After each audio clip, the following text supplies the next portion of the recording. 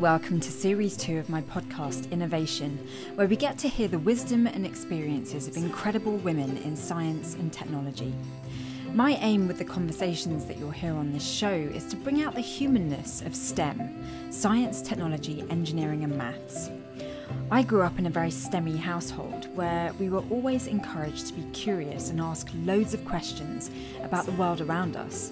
Maybe that's the reason why I went on to study mechanical engineering, a great subject for understanding how the world works. But by the end of university, I was able to mathematically model chaos, but it was only after university that life itself taught me that not everything can be explained with neat little mathematical equations. Life is messy, it doesn't always unfold in a straight line, and here on Innovation, I want to hear how other women in STEM deal with that. I want to hear their experiences, their strength, and wisdom on life. This week, I talked to Lisa Marie Stabrilla, an environmental engineer. My name is Lisa Stabrilla, and I just graduated from from graduate school at the University of Pittsburgh. So I just received my PhD in environmental engineering. And so my research focused on informing the design of next generation antimicrobial agents. And so I specifically worked with silver nanoparticles and trying to understand their underlying toxicity mechanisms and how they work to kill bacteria.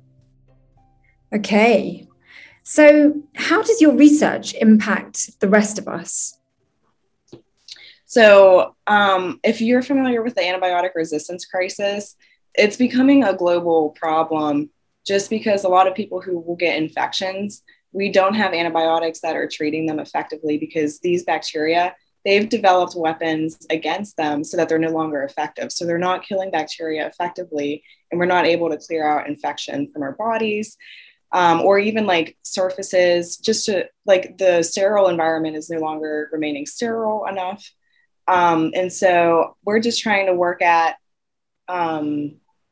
upfront designing antimicrobial agents that would allow bacteria not to develop resistance towards them, or at least understand how bacteria are developing resistance. So then we can try to change specific materials to combat and prevent bacteria from developing resistance. First of all, congratulations on recently getting your PhD. Thank you. How do you feel? Oh, it feels great. Yeah, it's good to be done. And it was a little weird to finish because like there's so many unanswered questions that we didn't get around to doing. So it's like, when do you draw the line? Like, when do you tell yourself you're finished? But yeah, it feels good. And we got to a good point in the work where we're like, okay, we have enough of a story and enough data to present our results. So yeah, I find the whole doctoral process really educational, obviously not just on an academic level, but also personally. Like I learned so much about myself doing my doctorate. Like, how has it been for you? Yeah, I agree with that. It's odd to be asked that because we only focus on like the education aspect. And I think I learned a lot about myself and like my work habits, and just even from a confidence level, imposter syndrome was something I had to deal with and kind of overcome. And, just seeing yourself as valuable to society and like that you're making an impact, I just think that helped boost my confidence overall. No, I agree with you. Like mine took 4.5 years. Okay. And, those 4.5 years were just such a massive, long journey. Like in the beginning, I think I went in thinking, yeah, I'm doing a PhD, like check me out. And the first year was like, okay, so, literature research, I can handle that. That's really cool. And my title stayed the same. And I was, doing all this research of what had been done before. And then year 2, it was like, oh, like this is a lot of work and it's really complex. And actually my title might change because there were like issues in, the structure of my title. It didn't quite make sense once I'd done the research of what other people had done before. And so there was like adaptations, and then year 3 was a real hard slog. And then year 4 was like, oh my gosh, I need like loads more time to get everything done. And I need to, as you say, draw the line and get this finished. Yeah, I would say very similar too. Like I started out very bright-eyed and eager and optimistic. Like, I was just super excited. I knew this was the path I wanted to be on. And like you said, there was literature review and also applying to like fellowships, so writing proposals just to get funding externally. And so that took up a lot of year 1, doing some classes too. And then, year 2, year 3, year 4 was the meat of the research. And it was still good. But then when I hit year 4, I think for me, I took 5 years. And year 4 and year 5, it was like a mad dash to the finish line. Like there's just so much to do to get it done. And I just feel like mine was so heavy weighted at the end where, I defended my PhD in May and I was taking these summer months to finish up experiments just to get that final piece of data. But I mean, there was times where it was frustrating having to repeat experiments or like something went wrong. I just feel like for every project I did, there was something like that just delayed everything. And that's why I like created this mad dash at the end. So it's so awesome to like talk to you because I just see this beautiful young woman who has done something really impressive. And, now you've got this title, and I know it's not all about like labels and titles and things, but, you've really accomplished something.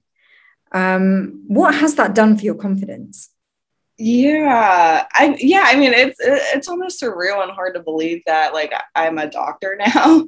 And, I just feel like for me, I feel like I could be an example for students who don't believe they could do it. And I think that just makes me feel good and confident inside. Like if I could do it, anyone else could do it. I know in undergrad, when people were talking about, grad school, I definitely did not want to do grad school. It just seemed too long of a journey.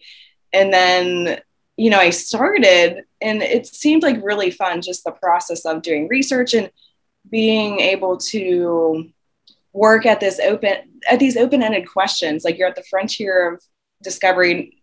Not everyone's doing the work that you're doing. Like you could be the only one doing your exact research question. And so like that was just awe-inspiring to me. And it just made me feel good. Like, okay, I'm contributing to society in a way that no one else is. And just getting the degree now, it just makes me feel like I could continue doing anything else I wanted to do. I just like feel well equipped to help out the world in any way that I choose. So it feels good. That's so awesome. And actually I had forgotten that, the fact that the doctorate, even though it was a hard slog, it did prove that you can do anything you set your mind to. Yeah. Why did you choose this particular area of research? So during undergrad, I had my little first taste of research during a summer research program. And that introduced me to this aspect of sustainability. And even the research was a little different, it was still under this umbrella of creating either products from waste or creating better products that would save resources. And so, coupling that also with my background in material science, I ended up in an interdisciplinary program that looked at how can we better design materials, specifically nanomaterials, to be more sustainable. And I became interested in this public health aspect. So antimicrobial design, just influencing people's daily lives. I just liked, the project just kind of came together that way in a way that was more, how do you say, like it had serendipity. It just kind of was the luck of the draw. Like it was using my background in material science and just this public health aspect that I was interested in trying to impact people's daily lives with designing better nanomaterial or better antimicrobial agents, where we might not have to design a new antimicrobial every 10 to 50 years. Just because with the past antibiotic discovery, anytime we would develop a new antibiotic, bacteria would develop resistance to it. And so just trying to work at the aspect, can we design something where we don't have to keep designing new materials every so often? So I just became motivated to try to work at that problem. And so I guess that's how I came about to my specific research area. A lot of women or girls feel like science is just too hard and quite intimidating. Did you ever experience that? I can't say that I did. Like in high school, I was interested in science and math, and my teachers knew I was good at it. And so they said, you should go into engineering. You can use math and science there on a daily basis. So, I'm well aware of just all the gender biases in these subject areas. I've read a lot of literature on them. I know a lot of my peers have felt that way. They didn't feel they were well equipped to pursue those fields. But I never personally felt those biases. And I felt encouraged really to pursue them. And I think, as long as you're dedicating and have, I guess, the resources to study these fields well, I think that anyone could excel in them. You just have to have like a mentor and advocate for yourself and, dedicate the time and have the headspace, the mindset to sit there and actually focus on the work and, seek out resources if they're available to you. Yeah. I mean, I spent a lot of time asking myself why some people are really encouraged to pursue science subjects and why others run away from them. What do you think encouraged you to stick with STEM? I really think it was because once I got into college, I think it was the programs in the communities, the organizations that were present at my university. So at the University of Pittsburgh, there's this program called Pitt Excel, and it really targets underrepresented minorities at the university. And so that could include females, it could include different racial groups. And they created such a tight-knit community focused on STEM fields and specifically engineering. And it became a family away from home. And I just think they kept encouraging. They would meet with us, as often as we needed, once a month, twice a month. And they were just like our cheerleaders, like cheering us along the way. They would hold like this mid-year motivational conference, give out awards for different things. And it just made you feel like, okay, I'm doing good in this engineering community. And there's people like myself here doing the same, taking the same route I am. And so, they kind of connected us to peers that we're all on the same journey, the same cohort. And so I think that helps as well. Yeah, it's so incredible how important encouragement and support is. And I think we live in a world that tends to be very competitive. And, we don't want to discuss when we're feeling a bit kind of fragile or not so confident. Like we're always, especially with social media, trying to sort of put forward this glossy facade. And it's really encouraging to think that there was an awareness around the importance of support and encouragement. Mm-hmm. I agree. And it's so easy to compare yourself to other people and be competitive. And this organization wasn't competitive. Even the field, my grad school department I was in, it wasn't competitive. It was just very collaborative and supportive.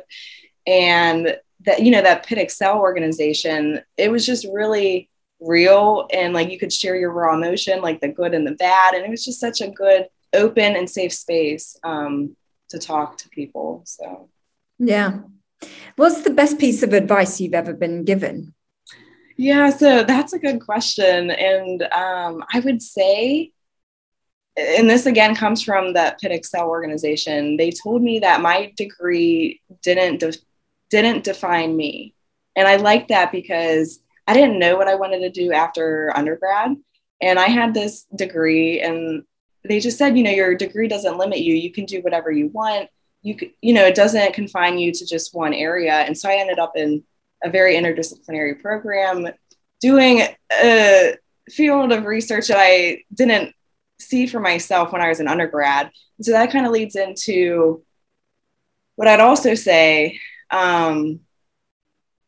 keeping or don't say no to opportunities and being open to different opportunities. Like I might have been so dead set on one path, maybe not during grad school. And so I remained open to that opportunity.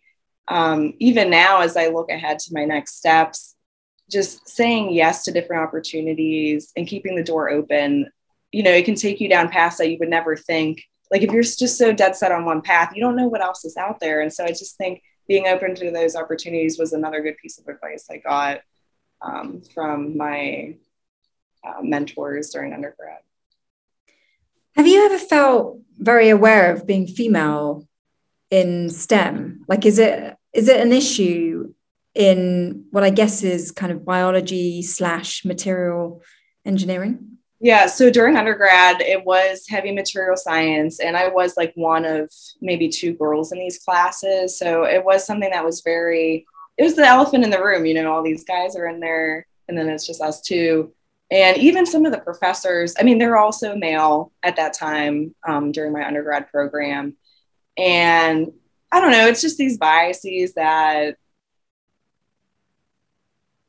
I don't know, it was just something internal in me that, unless it was just within me or within them, but, it was just like they would expect the guys to know all of the content better than the females, and just even how the men work together in the classroom. It was just easier for them to bond because they could talk about sports or other things. And, it did just feel a little alienating, even though I know it was not intentional. It just, it was just happening. Now in grad school, I would say in environmental engineering and in microbiology, that's kind of the intersection of my work. There is more females in those fields. And even in my lab group, my advisor was female, and I had 2 female grad students working in my lab. So it was very empowering for me. Even my whole PhD committee was all women, which was just so odd. Just a big turnaround from undergrad. And it was really nice to see all the female power. And yeah, it was great. When I was in engineering, there were so few women. And then the women that I did meet were actually very masculine in their approach and very competitive.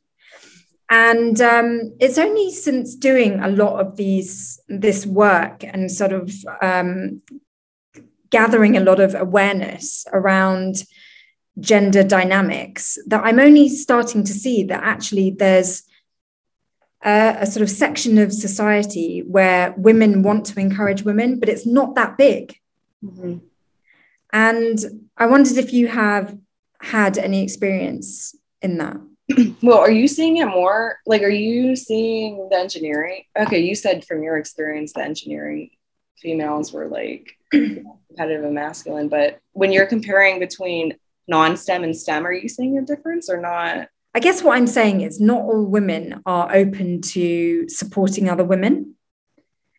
And I really feel like there needs to be a change of mindset, not just amongst men accepting women. Yeah. Women accepting women. I know what you mean. I can't give specific examples, but I'm aware of what you're talking about. There are women that are, like you said, I like how you put it, accepting the patriarchal system versus supporting other women. I would just say within grad school, I have probably met more of the latter, women supporting other women. I mean, I remember there was this one conference geared towards just women development in academia. It was all centered on that. So I don't know, maybe I just sought out experiences or opportunities that exposed me to more of those types of women. But I mean, I know I've also encountered women who are more traditional in the mindset, they definitely want to have kids and be in that mother role, which I think is great to have a mix of that science background and still be a mother. But I don't know if I can say much more on that, just because I don't know much more about that. Yeah, I mean, I think as as I have more and more of these conversations, I'm realizing that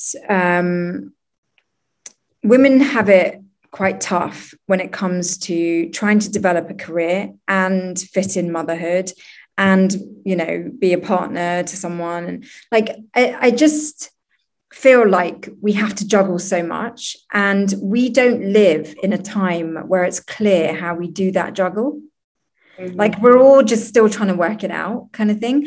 And I definitely feel like things have got so much better in terms of the support and the encouragement and the help that women get. I mean, you're a testament to that, because you say that, you know, you've been on the receiving end of that. So I think things have never been better, but at the same time, it's still not really clear how we fit everything in, you know, as women. And so there you are, having just completed your PhD. Like, do you have a plan of like how you're gonna do all the things you want to do? Yeah. I mean, there are things I've thought about. I just don't have a good plan. I mean, I want to, you know, get started at a university where I'm managing my own research team, you know, possibly get on tenure track and get tenure at a research intensive university. But I also know that I want kids, and I've, you know, been observing my own advisor and other professors in my department who have kids and how they're balancing it. And I mean, it is a challenge. And even like you said, I mean, this is kind of still new to our society, with women working and trying to balance it all. So we don't have it figured out yet. And, you know, in my mind, I was, you know, I think it's so important to be at home with the kids for those first like 3 or 4 years. And for me to take 3 or 4 years off completely from science, it like puts me behind. And so, you know, I mean, ideally, I'd like to get in a position where, I feel as a professor, your schedule is flexible enough that, you know, if you wanted to do some work at home and be with your child, it's possible, but also having a good support system with your partner or with your other family members that could help contribute. Because I do think it is important for the family to take care of the kid and instill their values rather than like just dropping them off at daycare, which is also respectable depending on your situation. But, you know, I do plan on trying to balance work in more. I mean, I don't know. I kind of let grad school take over my life. So I'm trying to get more of a work-life balance before I start trying to think about family. And maybe just having the kid will help me like balance things and make work go quicker. Like, I'm just trying to be more efficient at work so that I can be present more at home and not always be thinking of work at home, things like that. I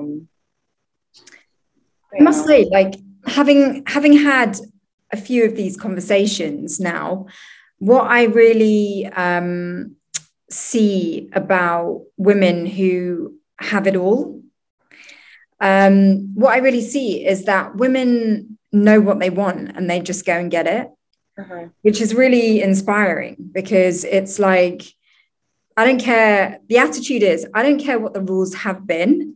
I care what the rules are. Yeah. I know what I want out of life, and I'm just going to go and get it. And anyone that stands in my way, I'm going to say, sorry, but it's what I want. And I've seen professors do that. I've seen women at work do that. I've seen women who didn't go anywhere near academia. They had their children first and then returned to academia once the kids were like more grown up. And I just find that it's really up to us as women to create our own destiny. And yeah, of course, you know, there are rules and there are systems in place, but unless women butt up against it, like, things aren't going to change. So yeah, I know. I like what you're saying. It's empowering. And I know I feel often like I'm trying to fit into the system and like fit my life into it. And I like how you're saying, like, just go after what you want and make it happen. Like, you know, and this is a little cliche, but be the exception, not the rule. I like that. And I mean, yeah, another thing, I've done all my schooling at the one same university, same city. And a lot of them are like, well, if you want to be a professor here, you need to go elsewhere. It's almost like you're playing this game. Like, okay, you want to show that you can thrive in different environments and different cultures. So like, yeah, going and getting a new experience in another city or another country would be great. But, you know, I also know it's important to me to have a support system at home, and being away from them might not necessarily mean I'm the most productive doing my best work. So it is a balance, and not always giving into the system, I guess, but rather going after what you want, I think is really inspiring. Yeah. What do you think is your superpower? That is tough. Let me think about that.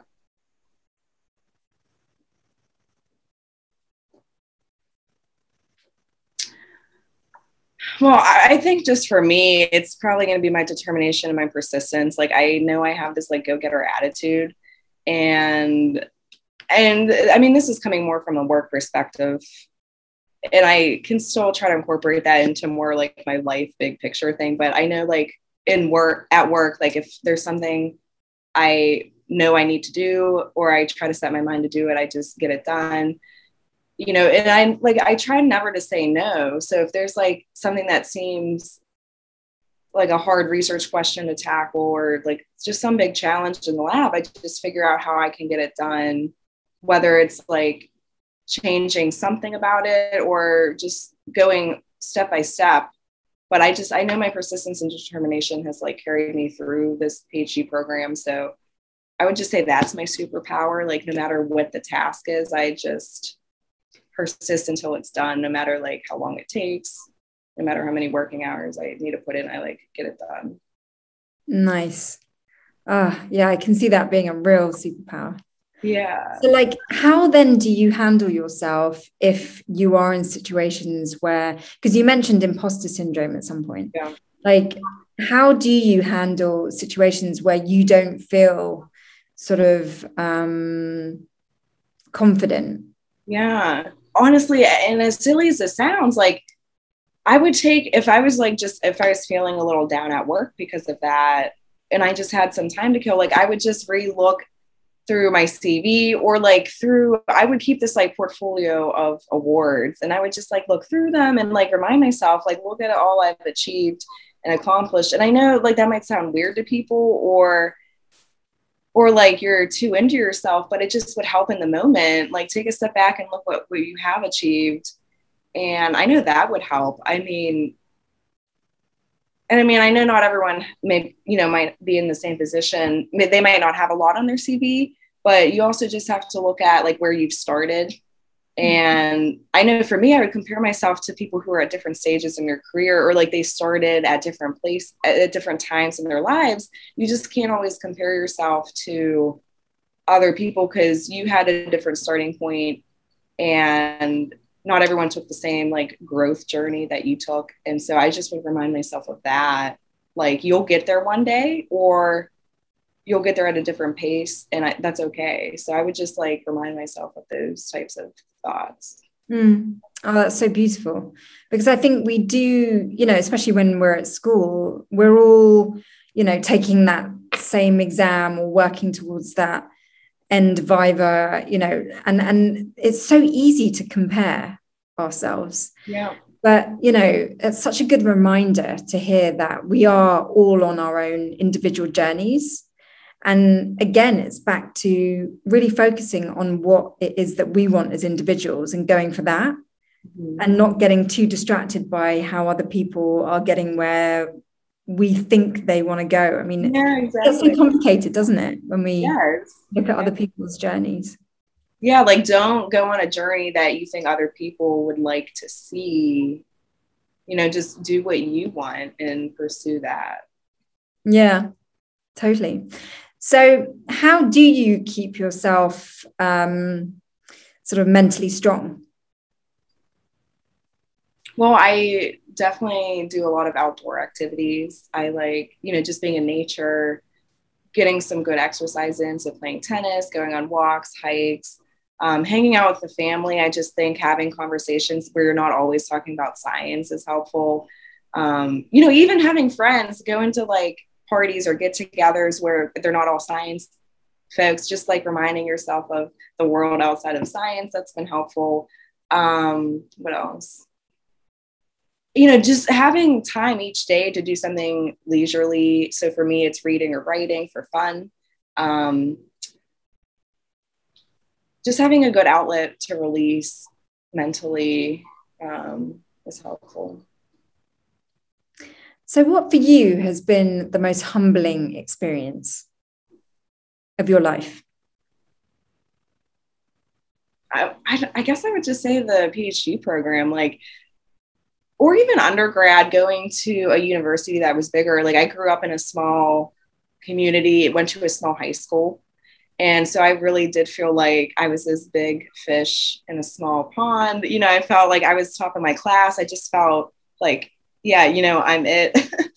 And then, you get fed into this bigger lake and you do feel like you're a number in society and like you're just part of this bigger, the world doesn't revolve around you basically. And so that humbled me a lot, going through more challenging courses and meeting people of different backgrounds. It's not all about you and it's not all about America. Like, it's this global picture and you want to create this harmonious society and learn about the world, like just be more globally aware. And so I think just the grad school, and again, the university I went to, students from all over the country and all over the world would come here.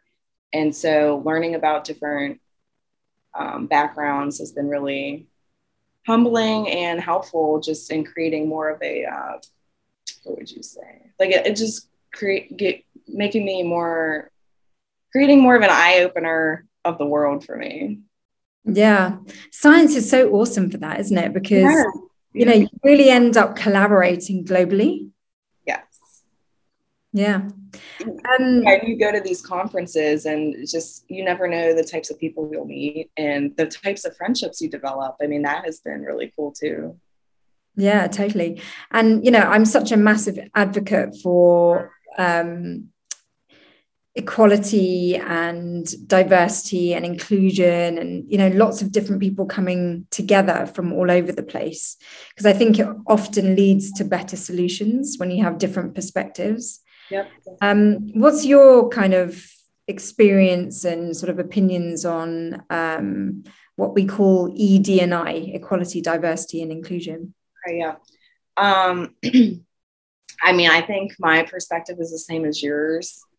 If you're trying to develop a solution, it doesn't help to have all of the same mindset working towards a solution that would be only geared towards one type of person. So just, coming from an engineering perspective, it's better to have a diverse group of people to come up with a solution that could work for everyone.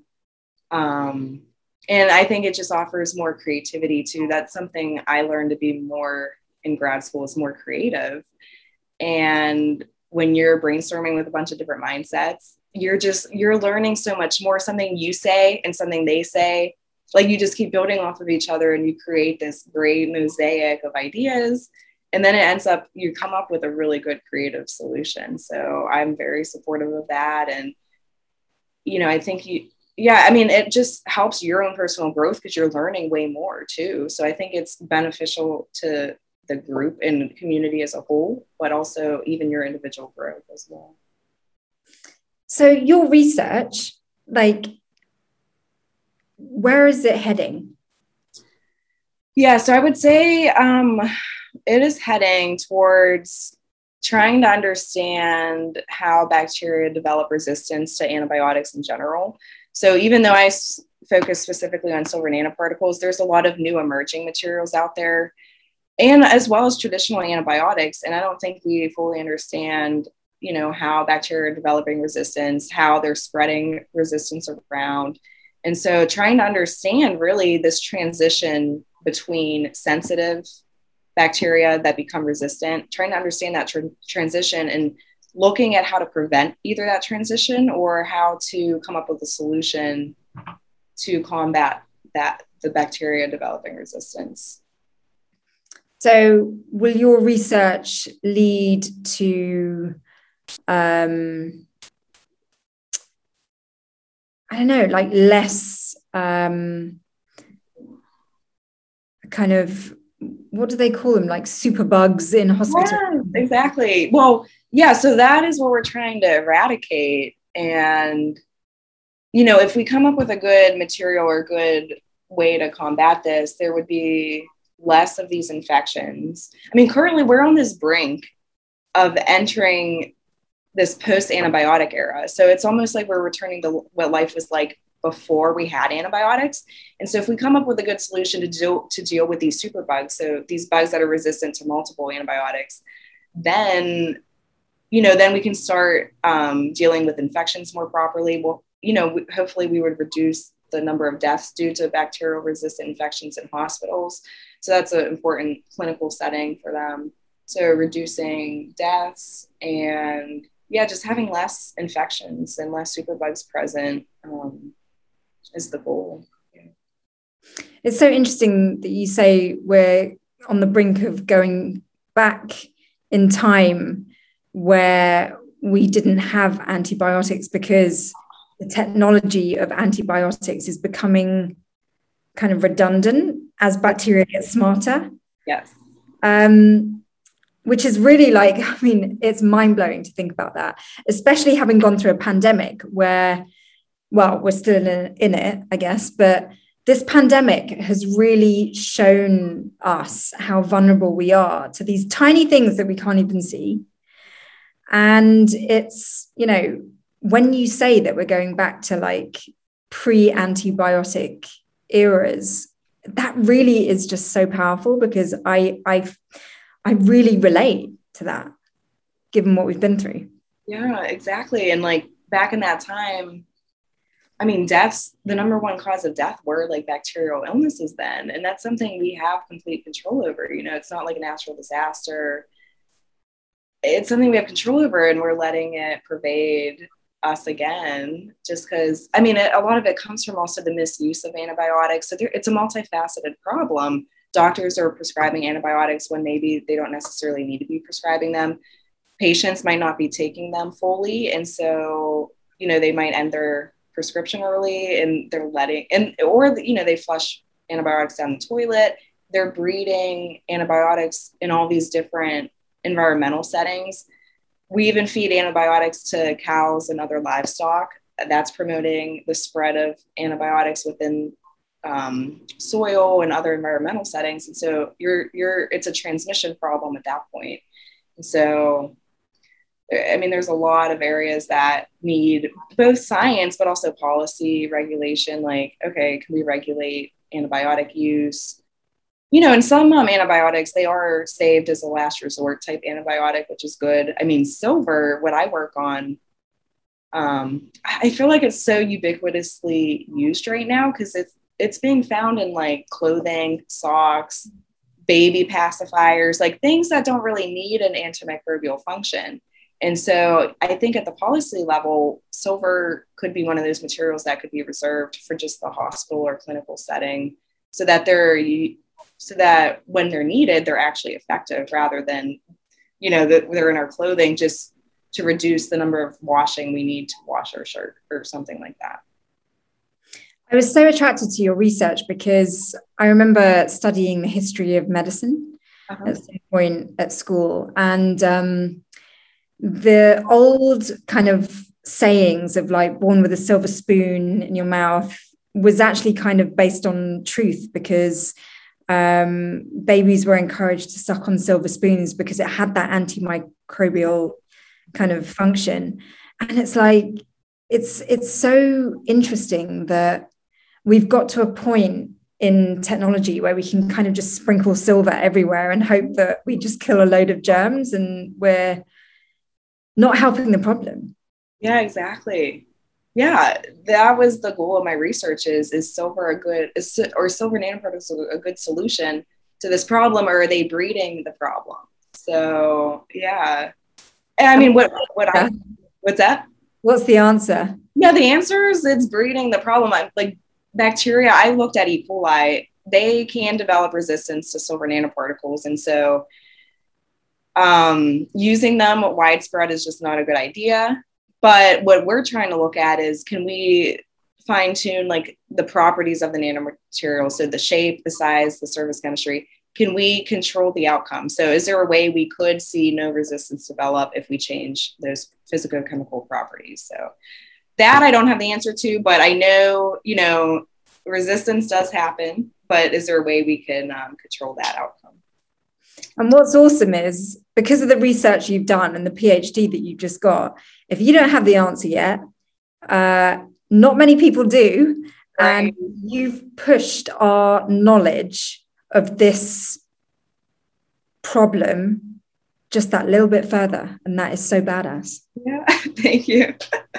Yeah, I mean, that's true. And it opens the doors to more questions, and you can apply the methodology that I have done to look at other materials as well. And so, yeah, that's nice to hear.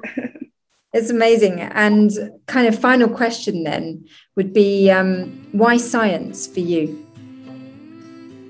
I just like the intellectual curiosity it allows me to have. I'm just a curious individual by nature. And for all those kids that ask why, I think it's a good field to go into, because you're learning why things happen. Sometimes it's cool to keep the magic or the mystery of something, but it's also cool to figure out how something works or why something happens. And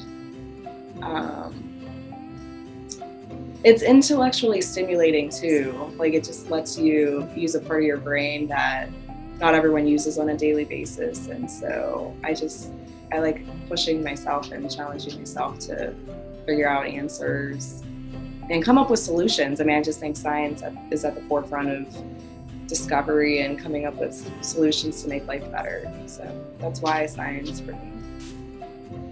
Well, it's been amazing to talk to you. I find you so inspiring. And I don't know, you just have this thing about you where I can really see how science has kind of empowered you. Well, thank you. I appreciate that. Thank you so much for your time. You're welcome. Thank you for having me. Thanks for listening, and please do subscribe to this podcast and maybe even rate and review it if you can. The more ratings and reviews, then the more interest from those trusty algorithms, which could help to increase the reach of this show. And you can watch the video recording of this conversation on YouTube for my new series called Esteemed Women. It's all about self-discovery and self-evolution on innovation. So as always, be kind and loving to yourselves, and I wish you all a great week.